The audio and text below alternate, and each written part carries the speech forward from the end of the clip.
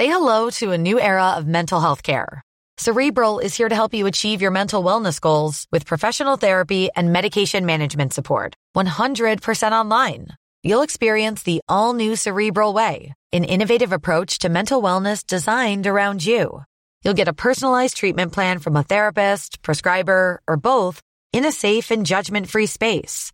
Your Cerebral therapist or prescriber will outline a customized plan with clear milestones along the way, so you can get to feeling your best. With Cerebral, you're not alone in your mental health journey.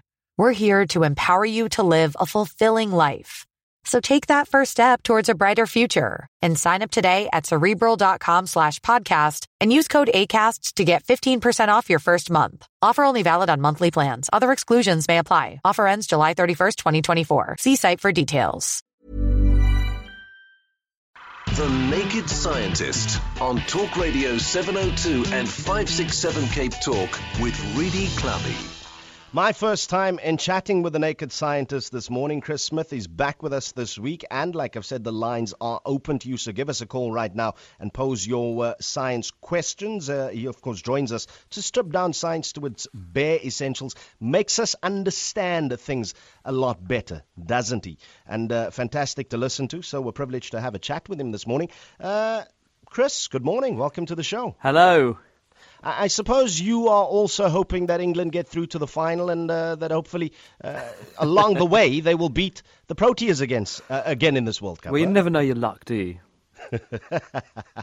Listen, what are we grappling with this morning, first of all, as far as the Naked Scientist is concerned? Well, there's a few good, interesting stories that have emerged this week. One of them, just at the top of my list, is a really interesting one on melanoma, skin cancer, which the rates of which have gone up about 100% in the last 10 to 15 years amongst largely people with pale and pasty skin like me. But the thing is, it's one of the most dismal outcomes for cancer because when you catch or when you develop melanoma, the risk of dying after about 5 years is about 95%. So the survival statistics are not high if you have an advanced melanoma at diagnosis. So scientists are trying to find ways to solve the problem, and there's a lovely paper published this week. It's by a guy called Craig Seol, who's at Harvard in America. He's got a paper in Nature, and they've actually used fish to find out one of the genetic causes of melanoma happening. And you might think, why are they using fish? But they're using a species of fish called zebrafish. These are the tiny little stripy fish, that's why they're called zebrafish, that you find in aquariums and tanks. But they're very easy to work with. And the black stripes and spots they have on the fish are caused by melanocytes, the same cells that we have that make our skin coloured, and which can become cancerous. And what they've done is to genetically manipulate the fish, putting in many of the same genetic changes that you see in humans who have melanoma, to try to find out what genes make the tumours occur. And they've found a couple of them. And so it's amazing to think that 3,000 little fish have helped these scientists home in on a major gene of significant importance in triggering melanoma, a gene that previously hadn't been associated with melanoma and therefore will lead to us being able to understand some of the molecular clockwork and therefore maybe come up with some new drugs to treat the problem with. Absolutely fascinating. At this point, of course, want to remind you, Chris is a medical doctor and scientist employed as a specialist registrar and clinical lecturer in virology at Cambridge University. Chris, I've got to ask you a question from my side, man. We see what's happened in Japan. We heard about the earthquake in Myanmar yesterday, the 2 of 7 magnitude. Is there a causal link between earthquakes across the globe? Well, earthquakes are happening all the time. And if you look at the various websites, there's the US Geological Survey, for example, there's the British Geological Survey. Those geological monitoring stations that those organisations have set up are continuously listening to the Earth and picking up the vibrations that happen when an earthquake happens somewhere. And they are logging earthquakes happening all the time. So every day there are many, many earthquakes, but most of them are inconsequential. We never get to know about them, and many of them happen under the sea or they happen in funny places where people don't live, so we just don't know about them. So earthquakes are very, very common. The ones we pay attention to are the ones that happen where we are and are big and therefore have consequences and a human impact. So I don't think that there's any major connection between all these clusters of events we're seeing at the moment. It's just bad luck. And because humans tend to spot coincidence, we're attributing significance to something where there might not be any. It's not true to say that earthquakes can't trigger other earthquakes, because if you have an earthquake in one area, then the vibrations from that earthquake can travel through the earth and can cause other faults where there is energy stored to go. And there's definitely an association there. So aftershocks and things like that can happen. But I don't think there's any gross connection between what we've seen happening with the weather in Australia and then the quake in Haiti and quakes in Myanmar and various places. I think it's just bad luck, unfortunately. All right, get your questions in to The Naked Scientist on 021-446-0567. I'd love to hear from you. On the SMS line, Vincent wants to know, Chris, where do sounds go to? Do sounds go and stay on the air? Is it possible to retrieve some? Oh, lovely question. Sound is not like light. So if I emit some light is an electromagnetic wave. Say I shine a laser beam into space, that laser light will continue into space forever. The light will spread out a tiny bit. Laser is very good at not spreading out, but it will still nonetheless spread out a little bit, and therefore the intensity of the light will decay by an inverse square law. In other words, it's 1 over the distance squared. So what that means is if you double the distance, then the amount left behind at the end of that is a quarter of the intensity. Light behaves like that, goes on forever. Sound is totally different. Sound is a compression wave. What that means is that if you imagine a long slinky spring, the kind of thing that kids play with, if you squeeze a bit of that spring and let it go, you'll see that all the different furls of the spring squash into each other and then ping apart all the way along the spring from one end to the other. That's what a sound wave does. So when sound enters the air, it's a compression of some air molecules which all push into the ones next door and push into the ones next door, and the sound is carried and propagated until it hits your eardrum, which makes your eardrum go in and out, and then your eardrum tells your inner ear, your cochlea, and that makes brainwaves out of sound waves. But the energy which is being transmitted is always being dissipated, so there's some loss. So the molecules being made to move backwards and forwards are always losing a little bit of energy. It's spreading out, so sound waves eventually just fade into the background and disappear. So once the sound has gone, it's gone and you can't get it back. It's a very interesting question for you on the SMS line, but I'm going to save that for a little while later. Let's go to John in Rosebank. John, good morning. Hi there. Yes, sir. What I'd like to know is, when one looks at the moon, for instance, especially earlier this week when the moon was closer to the Earth, why does it look perfectly round? I'll listen on the radio. All right, a nice one. John, thank you for the question. Hi, John. Well, the moon looks round because it's a nice big ball. It's not as big a ball as the Earth is, and of course if you were to zoom in close you'd see that the Earth is not a perfect round ball. It's got lumpy bumpy bits, we call them mountains, and it's got lower bits where the seas are. But from far away the relative sizes of those things pales into insignificance and it looks like a ball. I think that is essentially the same as with the moon. You've got all these holes on the surface where the moon has been bombarded by craters, but because the size of those craters relative to the size of the moon as a whole, once you come back far enough and start looking at it from far enough away, it looks like a smooth contour. I think that's basically what John's asking. I hope that's a good enough answer. If it's not, come back to me, John, and I'll have another go. Makes sense to me, and I'm sure he'll get back in touch with us. Let's go back to Ronnie now. Ronnie, how's your sound traveling now? I can hear you perfectly. Well, we can hear you as well. What's your question for the Naked Scientist? I've asked the scientist this question before, but we get cut off each time, so I can't follow up with the question. Okay. So I'll ask the whole question immediately, and that is, life is carbon-based, and the scientist has said that there isn't any other kind of life on Earth that isn't carbon-based. But I always thought that salamanders were silicon-based. Is that correct, or is that incorrect? Hello, Ronnie. Well, I'm glad you got your question in at last, and I will attempt to answer it for you. I'm not an expert on salamanders, but to my knowledge, given that they are reptiles, they're close relatives of other reptiles on Earth, and other reptiles that have come and evolved since salamanders, and the reptiles that evolved before salamanders and now have living relatives still alive on Earth, in other words, ancestors that have come down, descendants that have come down and still here, they all use the same sorts of life-giving processes and chemical processes that we do, and for those reasons, no, I don't think salamanders use silicon. There is an interesting spin-off of what you're saying, though, because in the last 6 to 9 months or so, you may remember there was the publication from Arizona in America looking at a lake which was very rich in arsenic, and the scientists there were showing that certain bacteria harvested from this lake, if grown in a medium that was very rich in the chemical arsenic, they could substitute arsenic for phosphorus. Phosphorus, yes. Not potassium, phosphorus. And this is really key because phosphorus... That's what I phoned you originally. Yes. And but the thing is, I've looked it up on Google before. Since then, the salamander thing, and there are definitely articles about silicon being a replacement for carbon. And I couldn't make it out exactly, but I think it's worth having a look at, because I heard about this years and years and years ago, and silicon is the same as carbon in that sort of thing, except on a different level.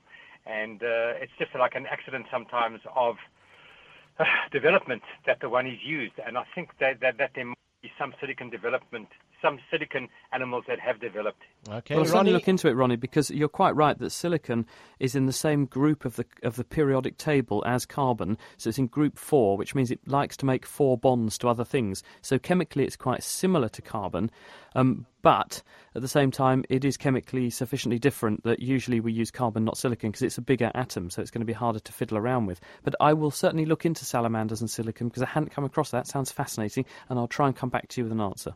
Nice one, Ronnie. Thanks so much you. for the question. Thank you. Bye-bye. Ciao, ciao. I'm so glad you eventually got that question off your chest. Let's go to Edward in Durbanville. Edward, good morning. Good morning, guys. Yes, Maybe an easy question or a silly question, but what causes the moon to come closer and move further away from the Earth? It should be, say, in gravity, it should stay more or less the same distance from us. Oh, hi, Edward. That's all. Actually, the moon doesn't go around the Earth perfectly in a circle, is the first point. And second, the moon isn't staying in the same place. When it first formed, it's about 4.5 billion years old, actually. It was the product of a huge collision between the Earth and another planet, which was about the size of Mars. We call that Theia. No one was there to see it, obviously, but we've got evidence that there was this giant collision.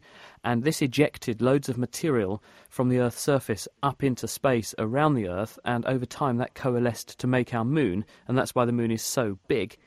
But because the Earth has water and the moon makes tides, the moon's gravity is pulling water on the Earth towards itself all the time. That's why we have high tides and low tides.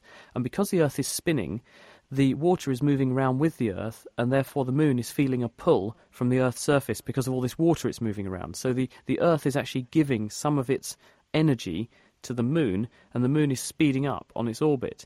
And what this is doing is meaning that the moon is able to move slightly further away from the Earth's surface all the time. So if you measure the position of the moon this year and then you compare it next year, you'll see that it's moved a couple of centimetres further away from the Earth than it was previously. And so the moon used to be a lot closer to the Earth's surface and is steadily moving away. So if you wait 1 billion years or so, eventually we'll get to the point where you don't actually have tides anymore, because we won't have a moon that we can see, because it'll be so far away that you won't actually have the gravitational impact that it's having today. And we know this is true because if you go back millions of years into the past, there are fossilized tide lines on the Earth. In some rock formations, you can see the heights of tides. And the Earth used to have very high tides because the moon was much closer and was pulling water much more strongly than it does today. Nice one. Edward, thanks for the question. One from the SMS line now, Chris. It says, hi, Chris. If I can smell tobacco smoke from around a corner or insecticide that has been sprayed onto the floor days before, is it going into my lungs? That's from Mads. Yeah, the way we smell things is that when a chemical is produced by something, it goes into the air. There will be lots of molecules of that chemical bobbing around in the air. When they reach your nose, when you breathe in, you carry with the air you're breathing in some of those particles up your nose, and at the bridge of your nose, basically where you put your glasses at the top there, is a thing called the respiratory or olfactory epithelium. And on this olfactory epithelium are lots of little sprays of nerve endings. And those nerve endings are decorated with chemical docking stations. We call them receptors. And there will be specific receptors which recognize certain shaped molecules. So when the smoke goes up your nose, then it docks with the right collection of nerve fibres, and those nerve fibres fire off activity into the brain, and the brain decodes that pattern of nerve activity and says, right, we've got one of those, and one of those, that must be cigarette smoke. And it works out what is going in. So therefore, in order to experience a smell, you do have to breathe it in. But some smells are extremely volatile, extremely pungent, and they stop you breathing them in as soon as you smell them. That doesn't mean that all of those particles have gone into your lungs, but it's likely that many do, because they'll be dispersed in the air, and so when you breathe in to take a lungful of air, you'll pull in many of these particles. But some things do, like ammonia, smell so horrible. The minute you start to experience them, you go, ooh, and stop breathing, and then you sort of run away and try and get clear of the air. The bad smells normally tend to linger. Let's go to Mark in Scarborough. Mark, good morning. Hi, Udo. Hi, Chris. My question is, it would appear that people who are slightly older tend to, you get asked a question and you know the answer, but you can't recall it. So you tend to forget about it. Yeah. And then either 5 minutes later or even 2 days later, which happened to me when the Springboks won the World Cup, suddenly the answer appears in your brain or in your mind. Yeah. Now, what is the rationale behind that? Mark, I want to tell you, though, I don't think it's something exclusive to older people, as you put it, because those questions come and go, and the answers inevitably take a little while longer, I suppose. But any explanation for that, Chris? Hello, Mark. I have the same problem, and the evidence is that if you do have one of these experiences, you shouldn't dwell on trying to find the answer, because if your brain is eluding you with the answer, what's happened is that the system of connections, which would normally link the I know this, and now I will go and get the piece of information, and I'll get it from the following bit of my brain, the connections between those have been misrouted somehow, and so the address for that piece of information is wrong, and you're recruiting the wrong sorts of memories, or you're trying to retrieve a memory that you can't quite get to. If you dwell on that, what you actually are doing is cognitively rehearsing the broken pathway, and therefore you're reinforcing or strengthening the wrong connections, not the right ones to the answer. Now, what probably happens when you stop thinking about the thing that you couldn't quite remember, you nonetheless still think about it without realising it. It goes into your subconscious, and your brain continues to rehearse whatever experience it had that it was trying to retrieve information for. And when it restores that connection, then you get that little light bulb moment and go, oh, I know what that was. And then hopefully the connection gets strengthened. You might think that's the case, but it's not true, unfortunately. There was this lovely study, it got done by a couple of ladies in Canada, and they were interested in tip-of-the-tongue experiences, which is kind of similar to what you're saying. So we've all had this. If I show you a picture of something which is a word that's not in common parlance, or it's something that you may recognise, but you won't remember immediately the word, you may have a tip of the tongue. It's when you go, oh, I know that, it's a, it's a... Well, they got a whole load of pictures and showed them to students, and every time the students had a tip-of-the-tongue experience like that, they asked them to press a button saying, I'm now having a tip-of-the-tongue experience. And they then made them wait a variable amount of time before putting them out of their misery and telling them what the word was that they couldn't find. And when they told them, the students were so relieved. They went, oh, yes, of course I knew that. They then repeated the experiment the next day. What you'd think would happen is that when people were put out of their misery, having been made to sweat for 30 seconds or a minute or so, they would be so ashamed of having not been able to think of that word, they would never forget it again, which is what we all think. Yeah. What they actually found was that the vast majority of the time, if you made people ruminate and think about the thing they couldn't remember for a long time, they were much more likely to forget it again. Because what they were doing by ruminating on the thing they couldn't remember was, as I said, rehearsing the broken pathway of connections in the brain, not rehearsing the correct one. And their advice is, if you can't remember something immediately, either look it up on the internet or ask a friend straight away so you don't rehearse the wrong pathway, or forget about it, and exactly as Mark is saying, you will get that information back from your subconscious because your brain will continue to work on this problem it couldn't solve before, and then it will retrieve it for you later. Chris, as you mentioned that, now I remember my primary school teacher specifically many years ago used to tell us, listen, if you're going to study, make sure you put it in your long-term memory and not just your short-term memory. Was this just a way for them to say, stop sort of SWOT studying and study the full volume of work? Is there that distinction? There is actually. They did have a point, and we know that when you first put something into your brain, it's in a sort of temporary store and is then translated and can consolidated in long-term memory. And this process takes 6 to 8 hours and seems to be further reinforced by sleeping. There was a very nice study that was published recently where they were looking at post-traumatic stress disorder. So this is where people have a very catastrophic event happens, and afterwards they report visual flashbacks and nasty memories that keep intruding onto their thoughts of what happened to them. So what they did was to show people some pretty violent movies to make them have these flashback-type post-traumatic stress disorder symptoms. And then they randomly either asked them to play Tetris, which is a visual computer game, or to do a quiz, which was just words. And they then asked the people to keep a diary of how many flashbacks they had to the unpleasant movies they'd seen. The people who did Tetris, almost none of them had any flashbacks. The people who did the quiz game had twice as many flashbacks. The people who did nothing had equivalent numbers of flashbacks, because the visual memory was getting translated over the next 6 to 8 hours after it happened into their long-term memory, and the Tetris, which is visual, interfered and distracted them from that consolidation process. Whereas the word game, because it was words, had nothing to do with horrific visuals, therefore it didn't interfere, and the people still consolidated the unpleasant memories. So there is this consolidation period which takes 6 to 8 hours. And like I say, if you go to sleep, you consolidate memory much better. So when I have to give talks and presentations and talk about science stories and things, I always do them the night before I'm going to talk about them, because I wake up in the morning and my brain has done something to the information in that I can marshal it much more readily. Very interesting. Erasmus in Canal Walk, good morning. Good morning. Yes, sir. Thanks for holding on. What's your question? I take 6 chronic prescribed drugs per day. I want to know, how do those drugs know where to go within my body?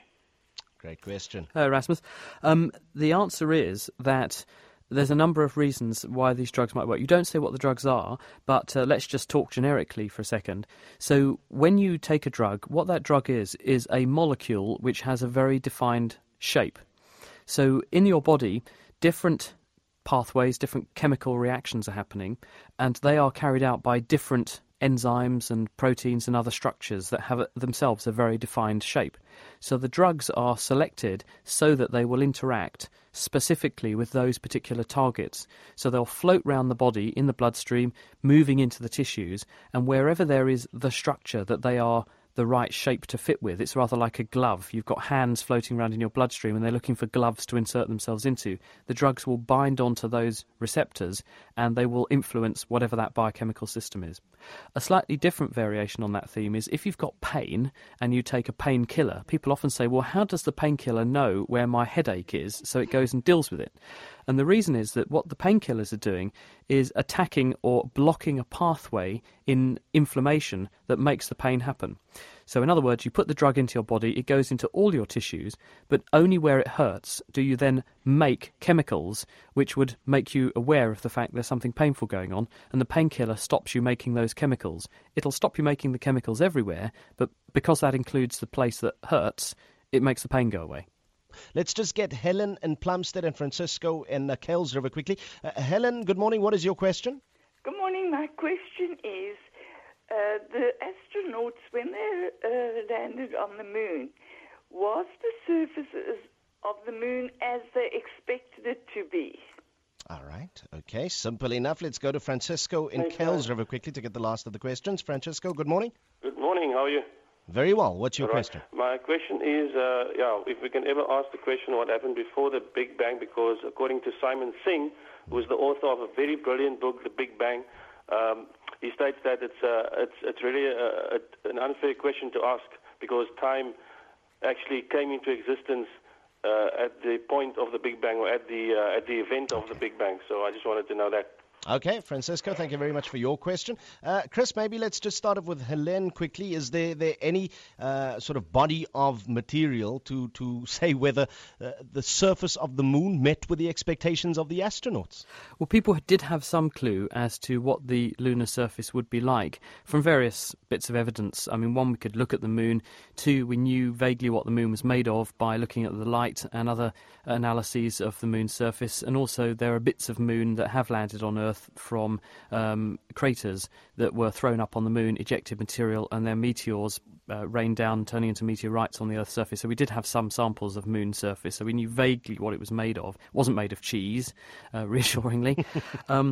They also knew that the conditions would be harsh because the moon is so small, it's not going to have an atmosphere or an appreciable one, and therefore it's going to have very intense, on the sunlit side, exposure to the sun, and you also need to compensate for the fact that there's nothing to breathe, and the surface is quite dusty, and that dust is nasty stuff. So they knew they had to protect against that. So they had some idea, but obviously it was a crucial mission to go there and bring those samples home because it gave us a much greater insight into the processes that fashioned the moon and what sorts of resources and minerals it has, because if people ever want to build a base, they need to know what they're going to have to work with, what the raw materials will be.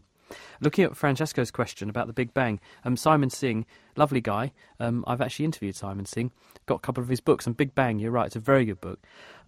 Yes, he does say that, but then in the last few years there's been a very important mission called the Planck mission, which has been launched. This went up, I think it's a year and a half ago, and Planck is going to start studying, it's a radio telescope project, and it's going to start studying the polarization of light from the Big Bang.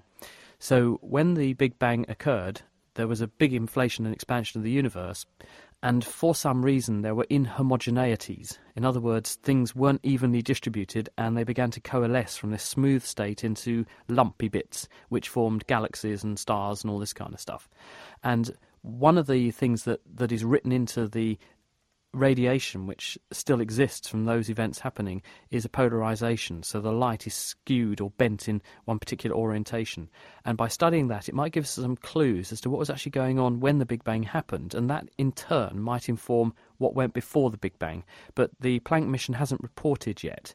The first light and the first analyses from that I think are due to report either next year or the year after.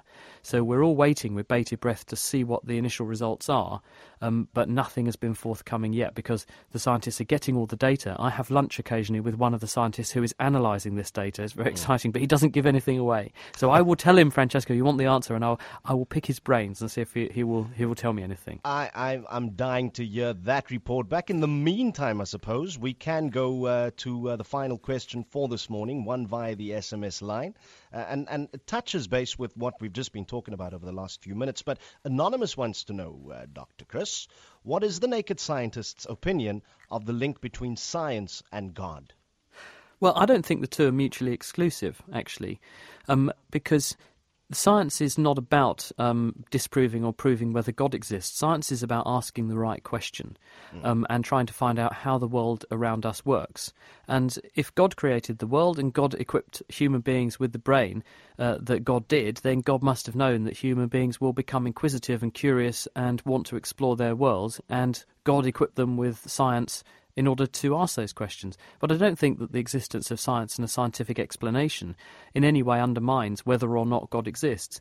We know that the universe began to exist about 13.7 billion years ago. That's when the Big Bang happened, and therefore you could view it that was the moment of creation.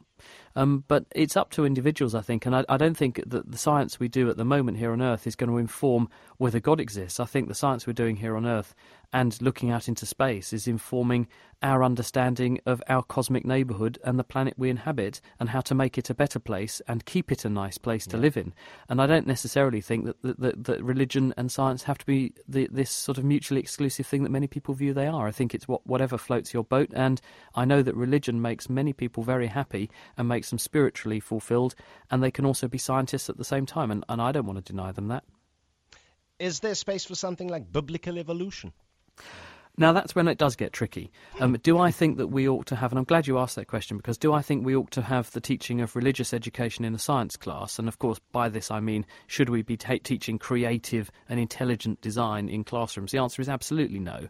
In the same reason that if I walked into a religious education class and said, right, we're going to screw up this Bible business, and we're just going to talk about how science is done, and why this Bible story is totally unscientific because there's no evidence for it or anything like that, people would be horrified and they would be mortified, and we don't do that. So why should we do that to a science lesson? I don't think that there is an appropriate use of that type of thing, and I don't think the two should overlap. I think we know what we've got evidence for. We know that evolution is what makes the world the way it is, and the reason we're here is because of evolution. This is not a creation story, and so I don't think the two should be mixed up. Chris Smith, thank you so much for this morning. Absolute pleasure. My first time out with you standing in for Reedy. And I just want to share with you the good news. New Zealand are 1 wicket down with only 5 runs on the board, and it's Brendan McCullum, the big man, who we got out early this morning. Good luck in your match. Thank you very much. I shall be keeping my fingers and everything crossed. But thank you. It's been a great pleasure to chat with you, Udo. I've really enjoyed it. Fantastic. There we go. The Naked Scientist, of course, one of the most listened to and downloaded podcasts around the world, also has the show on BBC. And if you want more information on The Naked Scientist, you can visit their website at www.thenakedscientist.com.